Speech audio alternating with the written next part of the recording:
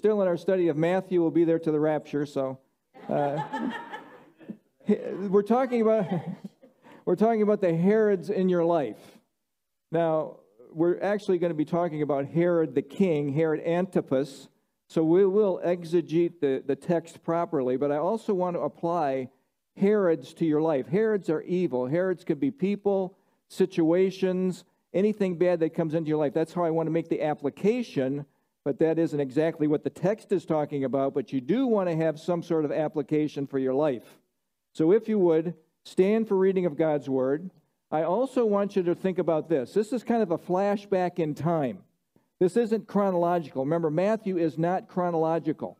So he's thinking back. The author is thinking back at an event that happened in Jesus' life that he's going to have to deal with.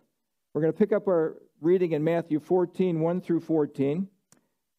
At that time, Herod the Tetrarch heard the report about Jesus and said to his servants, "This is John the Baptist. He has risen from the dead. Therefore, these powers are at work in him."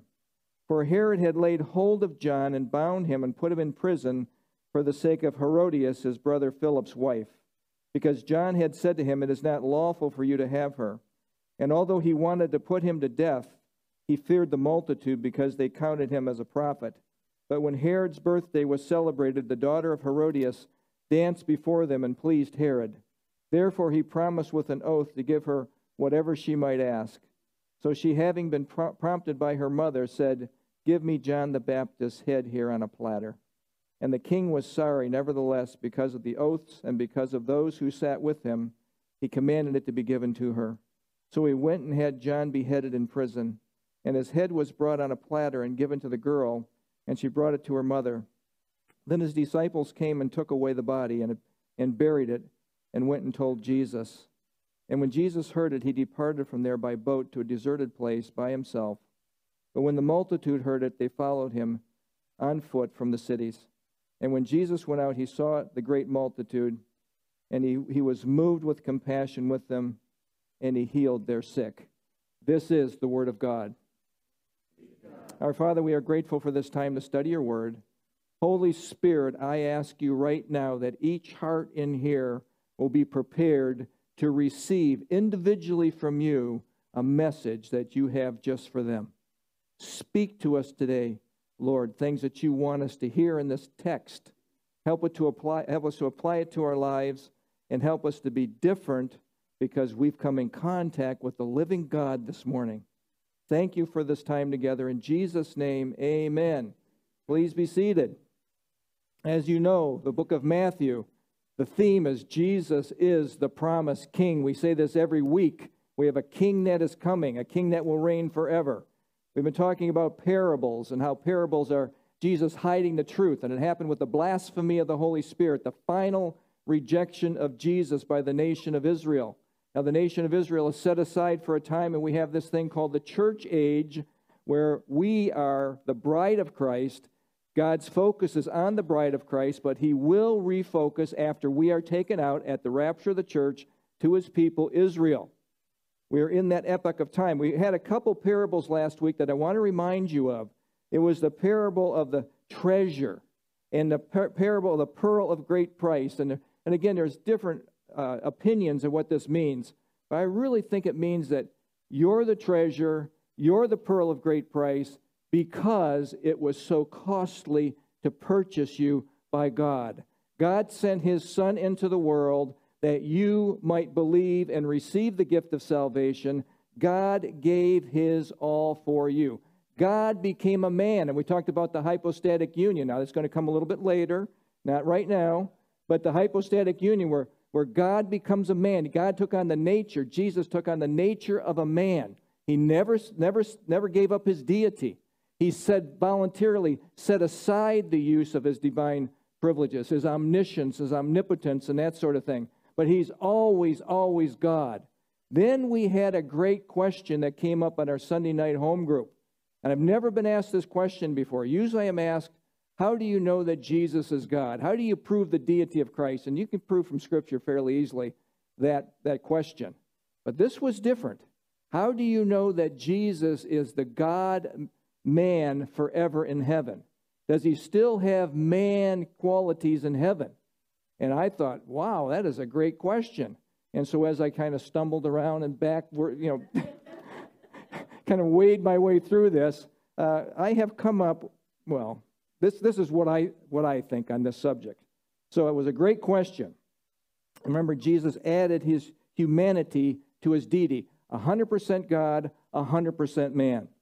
So in Acts chapter 1, verse 9 through 11, it has to do with his departure and his return. In Acts chapter 1, 9 through 11, I'm not going to read this, but if you remember, Jesus is ascending into heaven right before his disciples' eyes. And this is, you talk about levitating, all the way up to heaven. I mean, you have these people that pretend they levitate 6 inches off the ground. Jesus goes into heaven and in the clouds.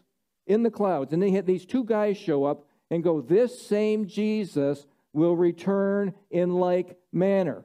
And then we have in Revelation chapter 1, verse 7 through 8, how Jesus comes back. He comes back in the clouds, and every eye will see him. Every eye will see him. And he went in the clouds, he'll come back in the clouds. He went up as a man, he comes back as a man. So that's first thing. Secondly, in Revelation 19, Jesus returns to defeat the armies of Antichrist on a white horse. He appears as a man. In the millennial kingdom, Jesus will reign as a king, as a man. He'll be God. He's the God-man, but he has that form, that corporeal form of a human. Jesus also is a priest forever in the order of Melchizedek, a king priest. That is a physical form priest. In Revelation 21:9, Scripture says, come, I will show you the bride, the Lamb's wife. Now, we are the bride of Christ. In order for us to interact with our groom, which would be Jesus, we are the bride, he is the groom, he has to have a form like us. Like us. I'm deducting here, but you can deduce from that he would have a form like us. So in summary, if you've missed all the rest of it, the summary is this. Jesus is in heaven now, I believe, as the God-man. Jesus will return to earth and defeat the Antichrist as the God-man. Jesus will reign in the millennial kingdom as the God-man. In the eternal realm, the Lamb will dwell with his bride as the God-man. So the hypostatic union, I think, was a permanent thing that Jesus gave up, or he took on. He took on this humanity. You talk about a sacrifice, that God would become like us. That is an amazing thing. But he did it for you, the pearl of great price, the treasure. He did it for you. So, think about this. Oftentimes, people are mistaken about who Jesus is. Our world certainly is mistaken, and we know that Herod in this text is very mistaken about who Jesus is.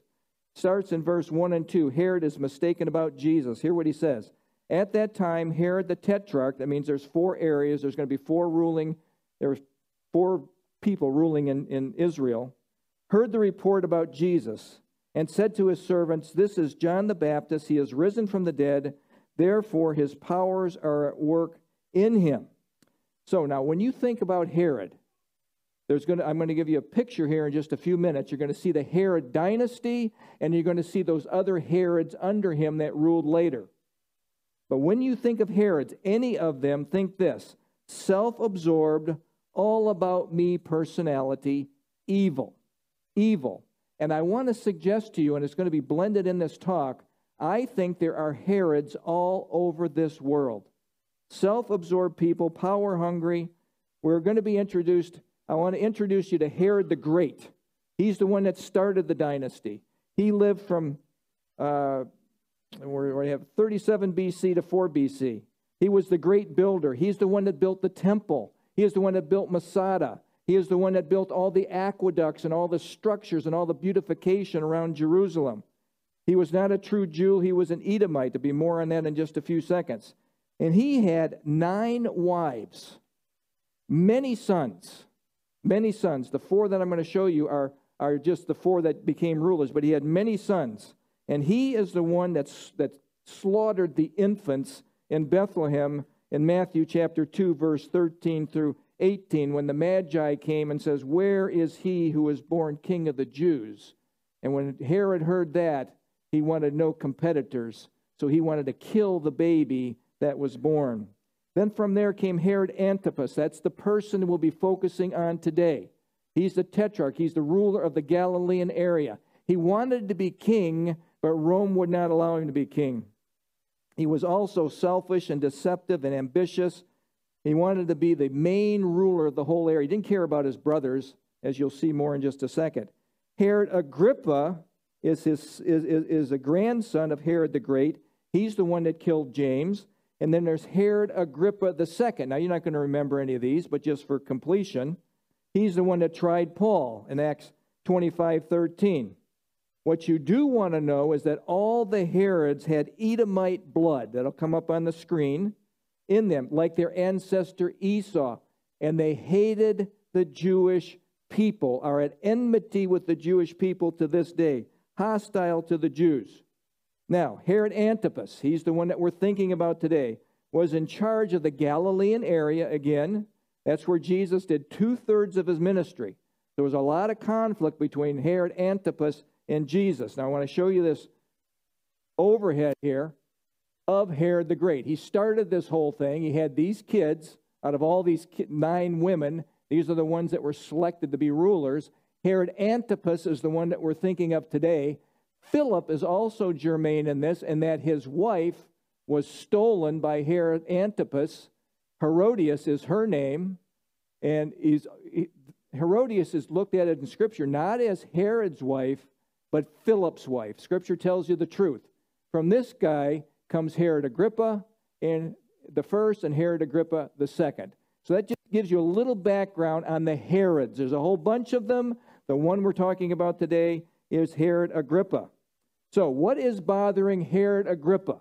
Because he's concerned that Jesus is John raised from the dead. And I want to suggest to you that even this evil man with a seared evil conscience still has a conscience.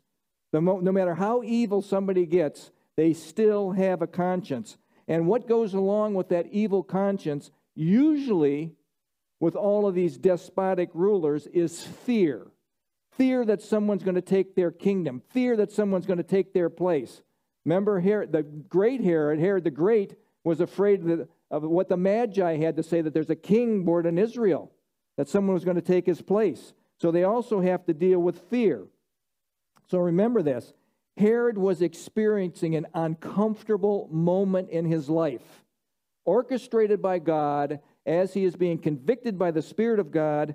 And I want to suggest to you that conviction of God in the hearts and minds of people is the plan of God. Is the plan of God. And I'll mention this plan of God several times in this talk. In verses 3 through 5, now John's going to do something very brave and courageous. He's going to challenge this despotic ruler, this evil man, Herod Antipas, and his lifestyle. So, starting in verse 3, for Herod had laid hold of John and bound him, put him in prison for the sake of Herodias, watch this, his brother Philip's wife. Scripture tells you the truth. Because John had said to him, it is not lawful for you to have her. And although he wanted to put him to death, he feared the multitude, more fear, because they counted him as a prophet. So, Herod Antipas, now listen to this. Herod Antipas, he's ruthless. He lived in fear. In Mark chapter 6, verse 20, for Herod feared John, knowing that he was a just, holy man, and protected him. Let that word resonate. Protected him. And when he heard him, he did many things and heard him gladly. So there was a time when John met with Herod. Herod loved the interaction that they had. So there was ministry going on there, even when he's bound and in prison. But notice that word, he protected him. Who do you think he protected him from? Herodias. Herodias, Philip's wife that Herod stole. Mark 6:18 says, Herodias held it against John and wanted to kill him because he had the guts to confront the king about his lifestyle. In Matthew 14:5, Herod feared the multitude because they counted him as a prophet. So there's lots of fear. I want you to think about people like Stalin, Think about people like Hitler. Think about people like Putin. They're power-hungry people, but they still have in the background fear that they're dealing with. They have no God. They have no God. See, your fear is assuaged when you have a relationship with God.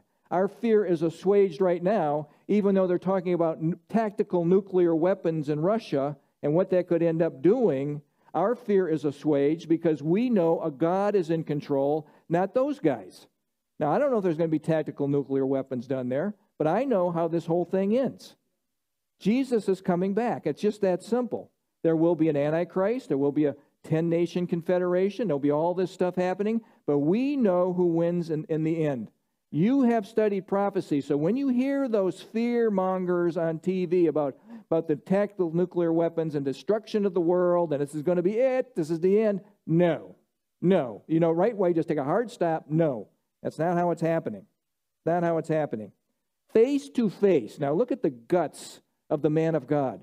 Look at the guts of the man filled with the Holy Spirit, or a woman filled with the Holy Spirit, how they will confront their world. Face to face, John challenged Herod's life and his beliefs about taking his brother's wives. And again, this takes courage, guts, Holy Spirit endowment for you to be able to do this. And he says this right straight to his face. It is unlawful for you to have her. See, Herod wants what he wants. They get what they want. And he's kind of the chief of the four areas. So Herod Antipas is bullying his brothers, taking whatever he wants. Look at Leviticus 18:16 says this. You shall not, this is Hebrew language, but I'm going to tell you what it means in just a second. You shall not uncover the nakedness of your brother's wife. It is your brother's nakedness. Uncovered nakedness is a euphemism in Hebrewism for sexual relations. Noah he was uncovered, his nakedness was uncovered by his son Ham. Some people say, well, that wasn't a sexual issue. Oh, yes, it was. That's what the Hebrew indicates. I'm not going to go into what it was now, but it was an interesting story. So John spoke the truth. Even when it was unpopular, John spoke the truth. And I want to tell you folks, you know that it's always unpopular to go against the grain. It is hard to speak the truth. It is hard to speak the truth in a culture that's running from the truth. And it was unpopular and it was dangerous for John. Now remember what Os Guinness said. We shared this last week. The truth dispels the lie. That's right. And remember, he said this also, truth does not yield to opinions, doesn't care about the polls. The truth is the truth. It doesn't yield to fashion, number, or office, position, or power. Truth speaks the truth. And John spoke the truth, and it cost him, ends up costing his life. In verse 3, we read, Herod had laid hold of him. Look at this. This is violence. This is violent language. Laid hold of John, bound him, put him in prison for the sake of Herodias, his brother Philip's wife. This is violent. This was a violent act. John suffered for being truthful. But I want you to hear this. It was part of the plan. It was part of God's plan. Folks, there's people all over the world today that are standing for their faith, telling the truth, suffering for their faith. It's part of the plan. Just because we have been sheltered here, you know, if you come here, you know what we are to expect in this country. As we've jettisoned God out of the culture, we can expect this to happen. Stuff can happen here. The world does not like your truth one bit. But when you think about persecution, this is not a happy thought. This is not something that I'm just, oh, goody, we get to suffer. No, I don't think that's really a rational way that we look at it. But we do have the opportunity when it comes to stand for our Lord. And remember, it won't be you standing. You think you're going to stand? No, it's God in you. It's the Holy Spirit in you at that moment giving you the ability to stand. Remember, Jesus said, don't even think about what to talk about.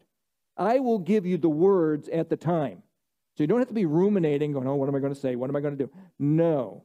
You take a rest and you trust God at the time.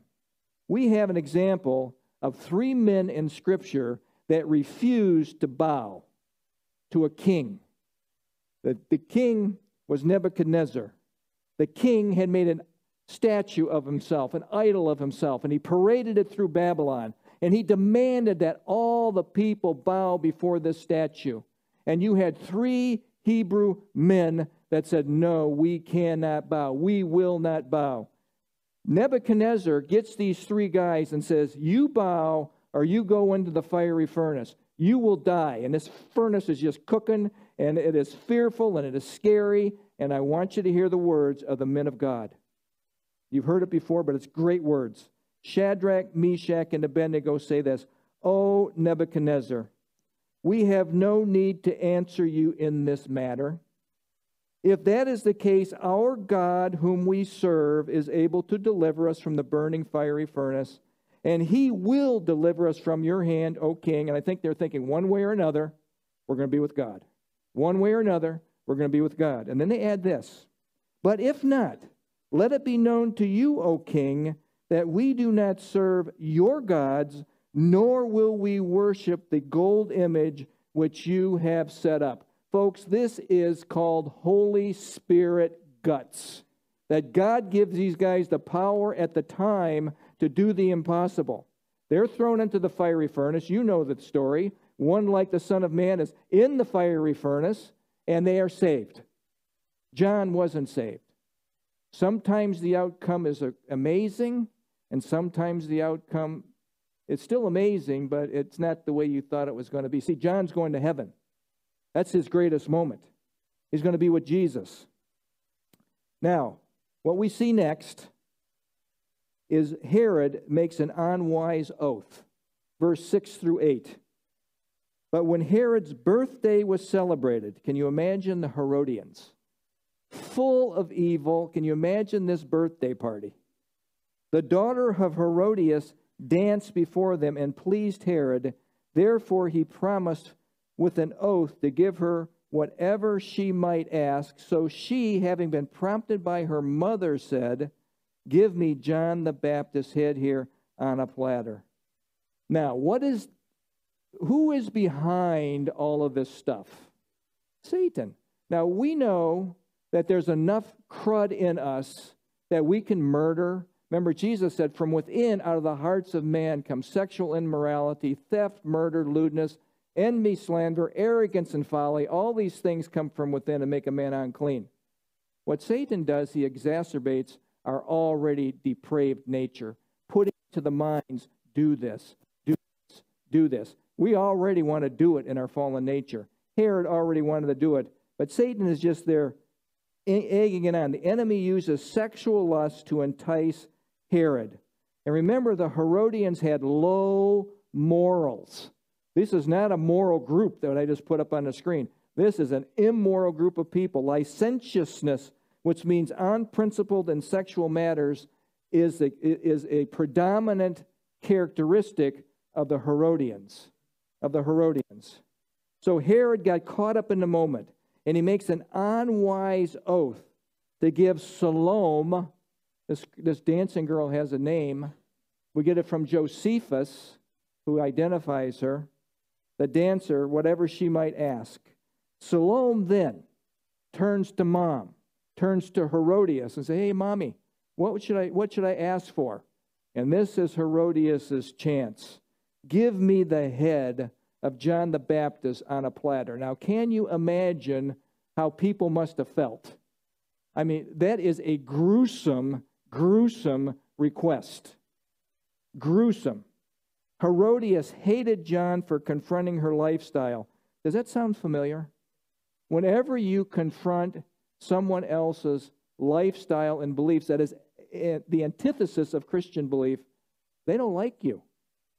They might even hate you. They really want to kill you. Thankfully, they don't most of the time. Hate led to murder. I want his head. And again, who is lurking in the background, instigating, pushing to get his way? Of course, the thief who comes to steal, kill, and destroy. Now, think about Herod. See, if you're a Herod, you're prideful. He can't back down. He's given an oath, and it's in front of all these people. All these people have heard the oath. Now he's got to carry it through, or he's going to lose face. See, the most important thing to a Herod is that they look good. They look good amongst the populace. Though their hearts are evil, oh, that they look good. Herods always want center stage. Herods are king babies. King babies. They want to dominate. And I want to suggest this to you. There's Herods all over our lives, but it is very difficult to be in a relationship with a Herod. It is very tough, very tough. In 9 through 11, again, Herod can't lose face. And the king was sorry, and nevertheless, because of his oaths and because of those who sat with him, he commanded it to be given to her. So he sent and had John beheaded in prison, and his head was brought on a platter. This is astounding to me. Brought on a platter and given to the girl, and she brought it to her mother. Then his disciples came and took away the body of Jesus. That's another text that I'll get into, but the picture is gruesome. Now, I'm picturing this platter with a cover on it. Okay, I'm not thinking that they're parading this bloody head through all the birthday party. That's going to make people a little disturbed. But when it's given to Herodias, it must have looked like, oh yeah, that's right where I want this guy.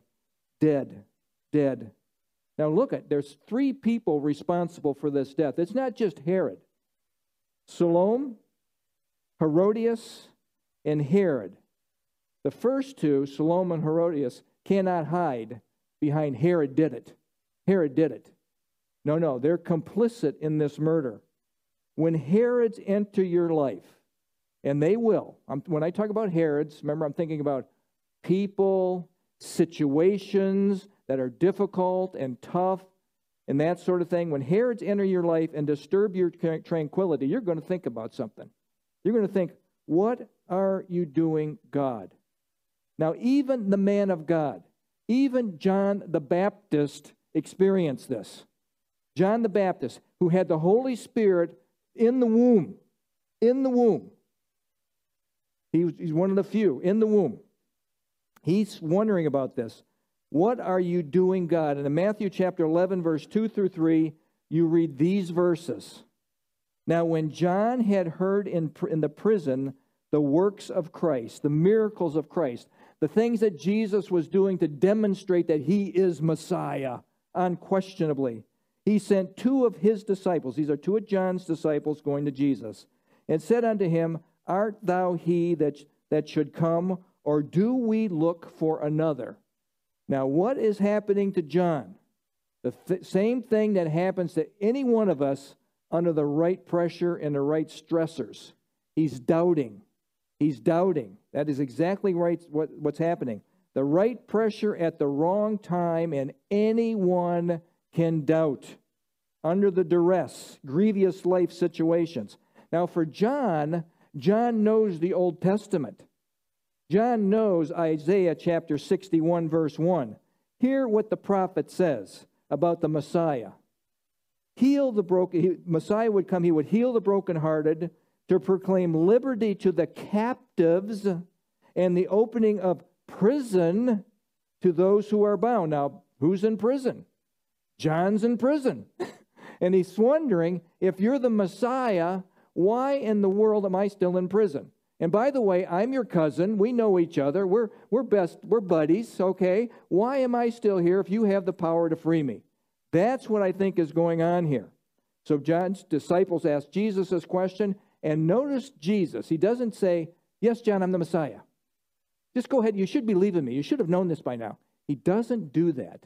Jesus, in his just amazing way, says these words to these disciples who will take it back to John.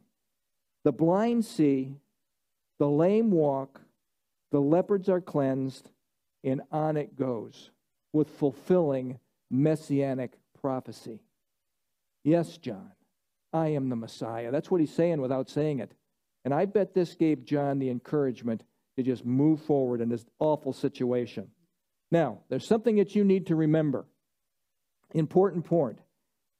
This is, whenever you have anything happen in your life, this is the point. God is always at work around you.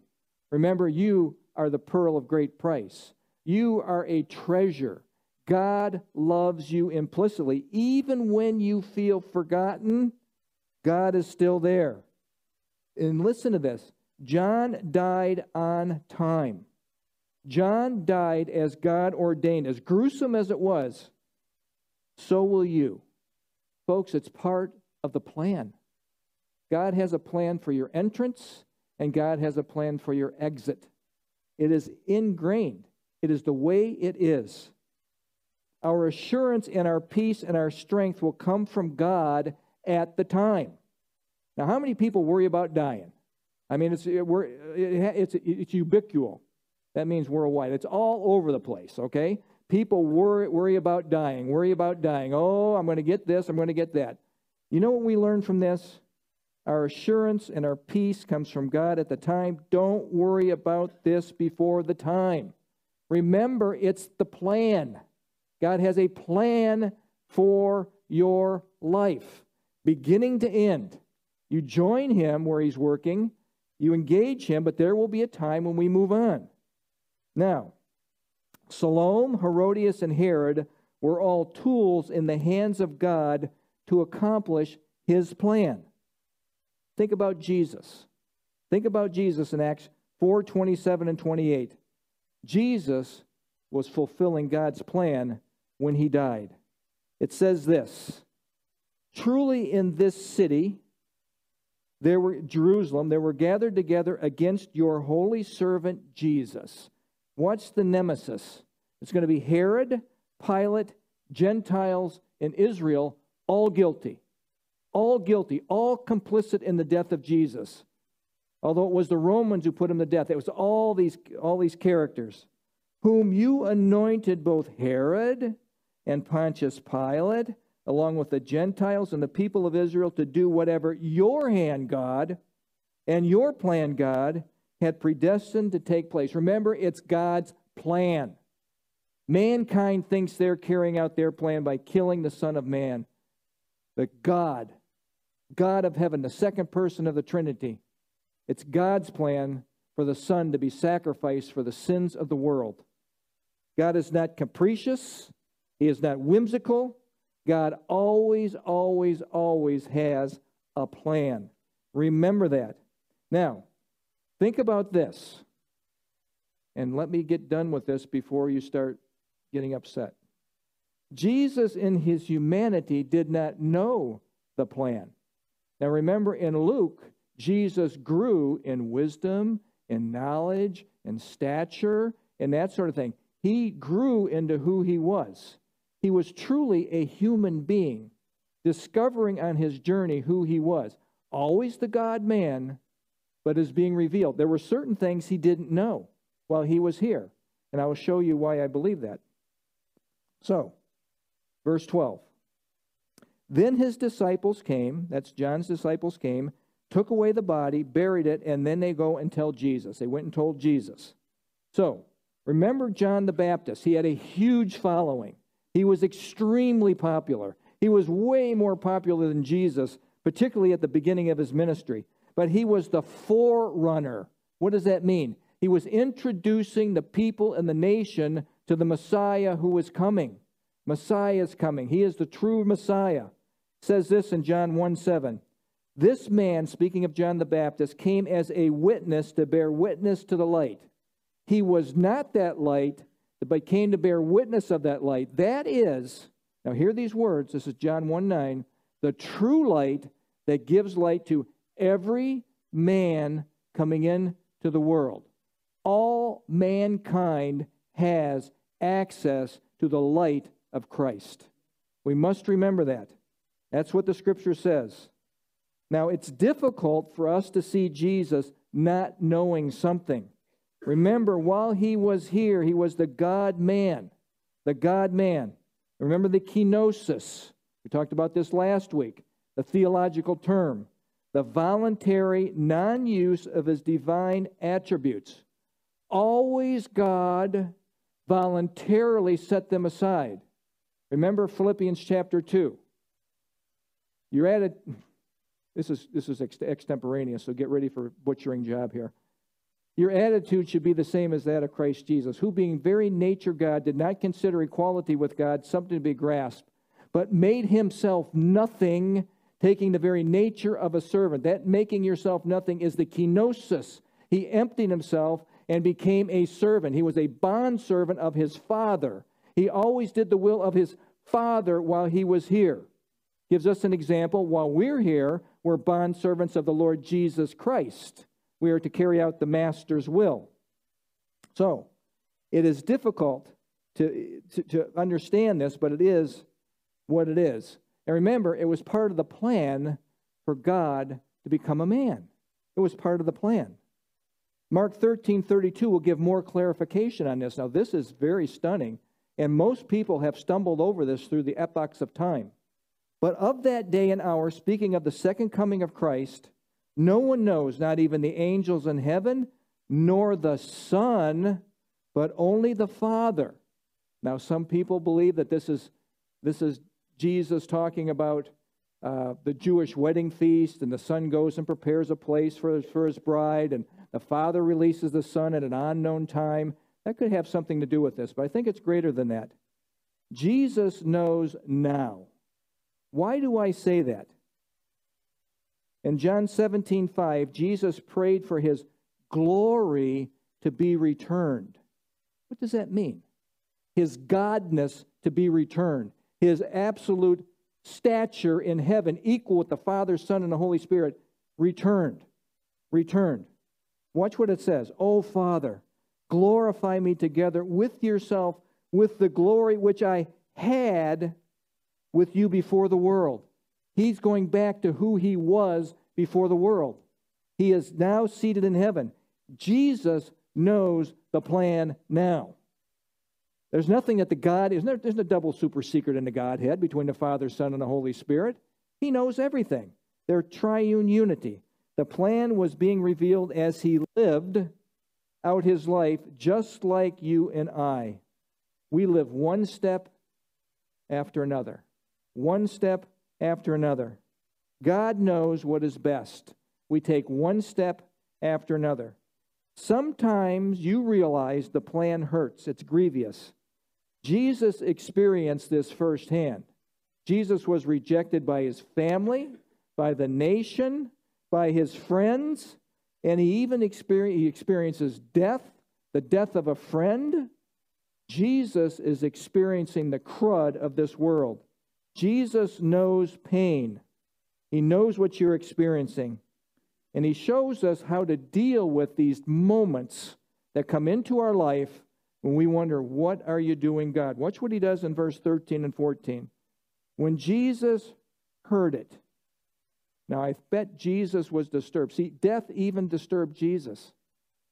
Remember, he wept when Lazarus died. Now, he wept a lot because of everybody, what's going on around him and that sort of thing. But there's still this sense of grief.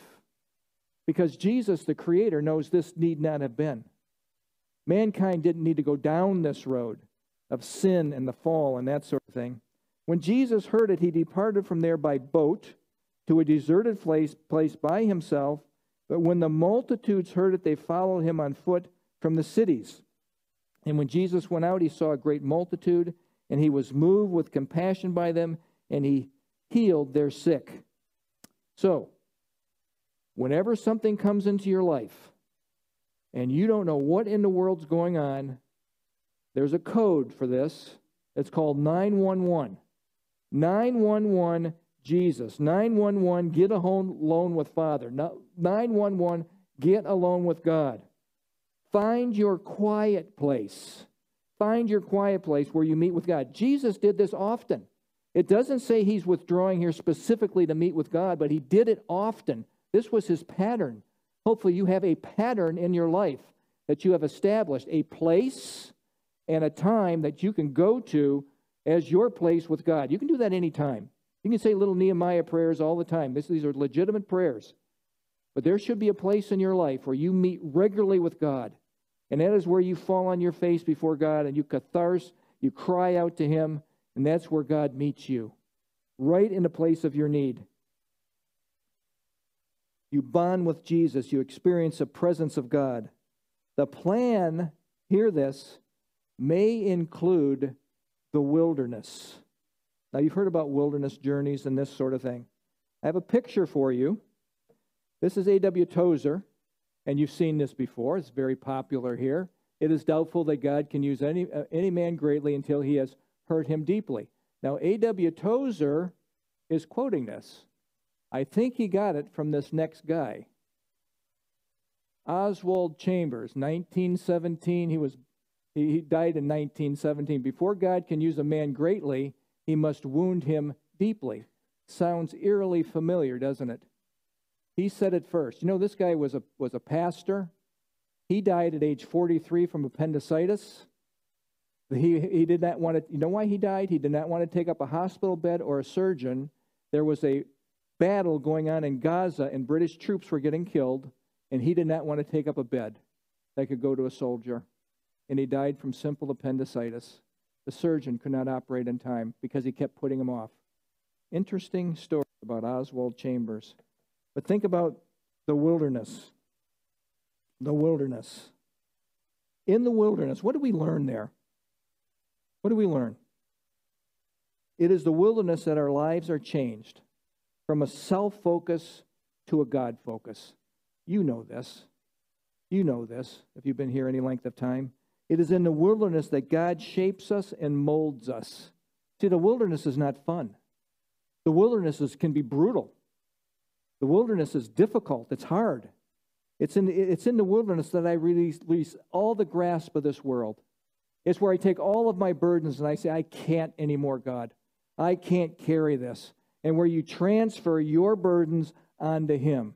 Where you can now finally come unto me, all you who are weary and burdened, and I will give you rest. This is where this actually takes place, this transfer. It is in the wilderness where the world dims, its glitter diminishes, and God becomes preeminent. That is what the wilderness is all about. Tony Evans has this picture here that I want to share with you.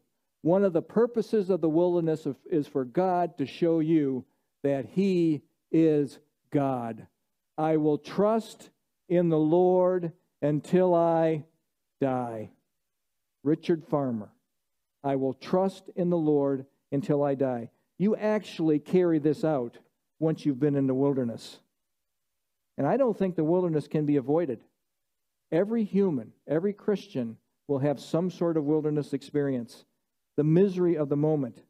Now, I want you to think about something. In the wilderness, you feel forgotten. In the wilderness, you feel like you've been abandoned. In the wilderness, you feel like there's no place to go. Now, hear this. Be encouraged that in all circumstances in life, especially the wilderness, the Lord is with us. Be encouraged there. Hebrews 13:5 gives us an absolute truth. The writer of Hebrews says this, He will never leave you nor forsake you. And you know what that means in the Greek, don't you? 5 times. Never, never, never, never, never leave you nor forsake you. Your God has engraved you on the palms of His hands.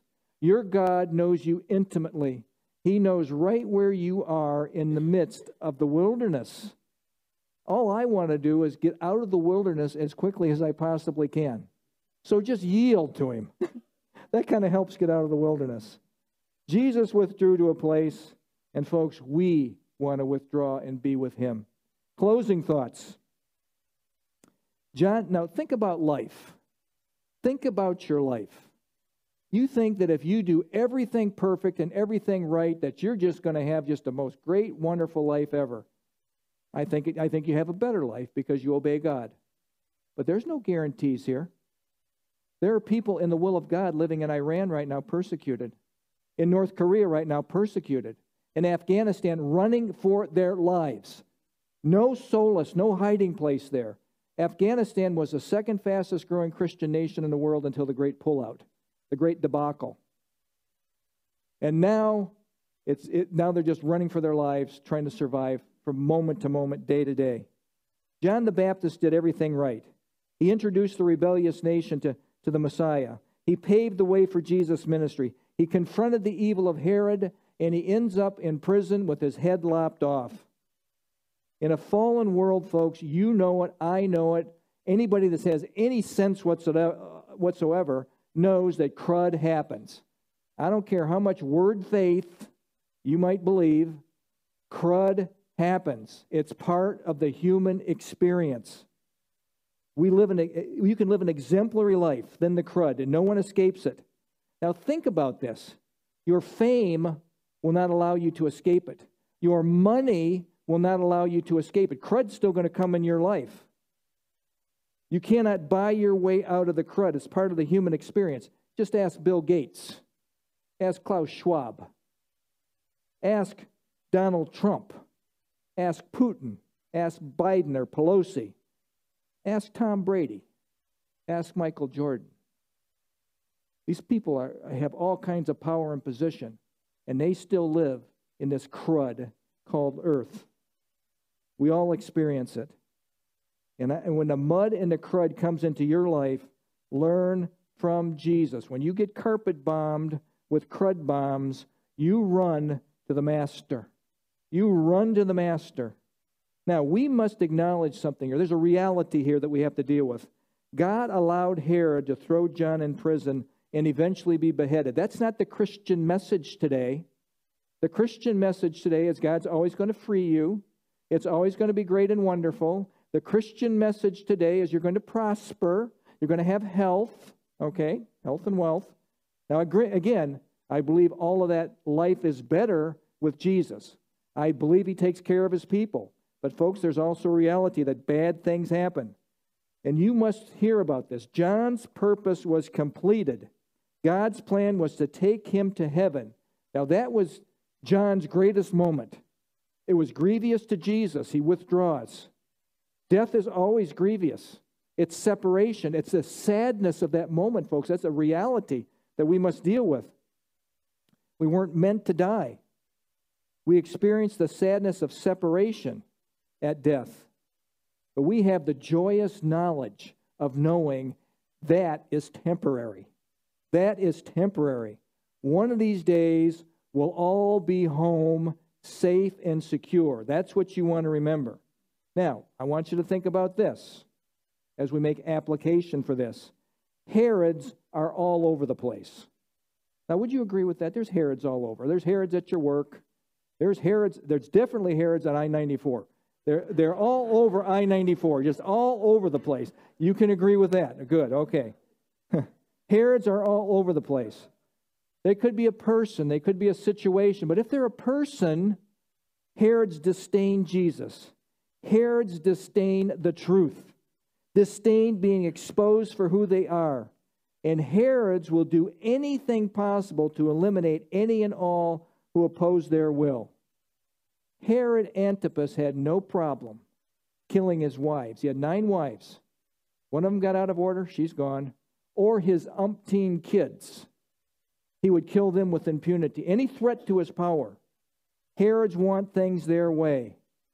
And I want you to think about our world system today. I believe this. Herods are running our world. Remember, Jesus said, Satan is the ruler of this age, this period of time.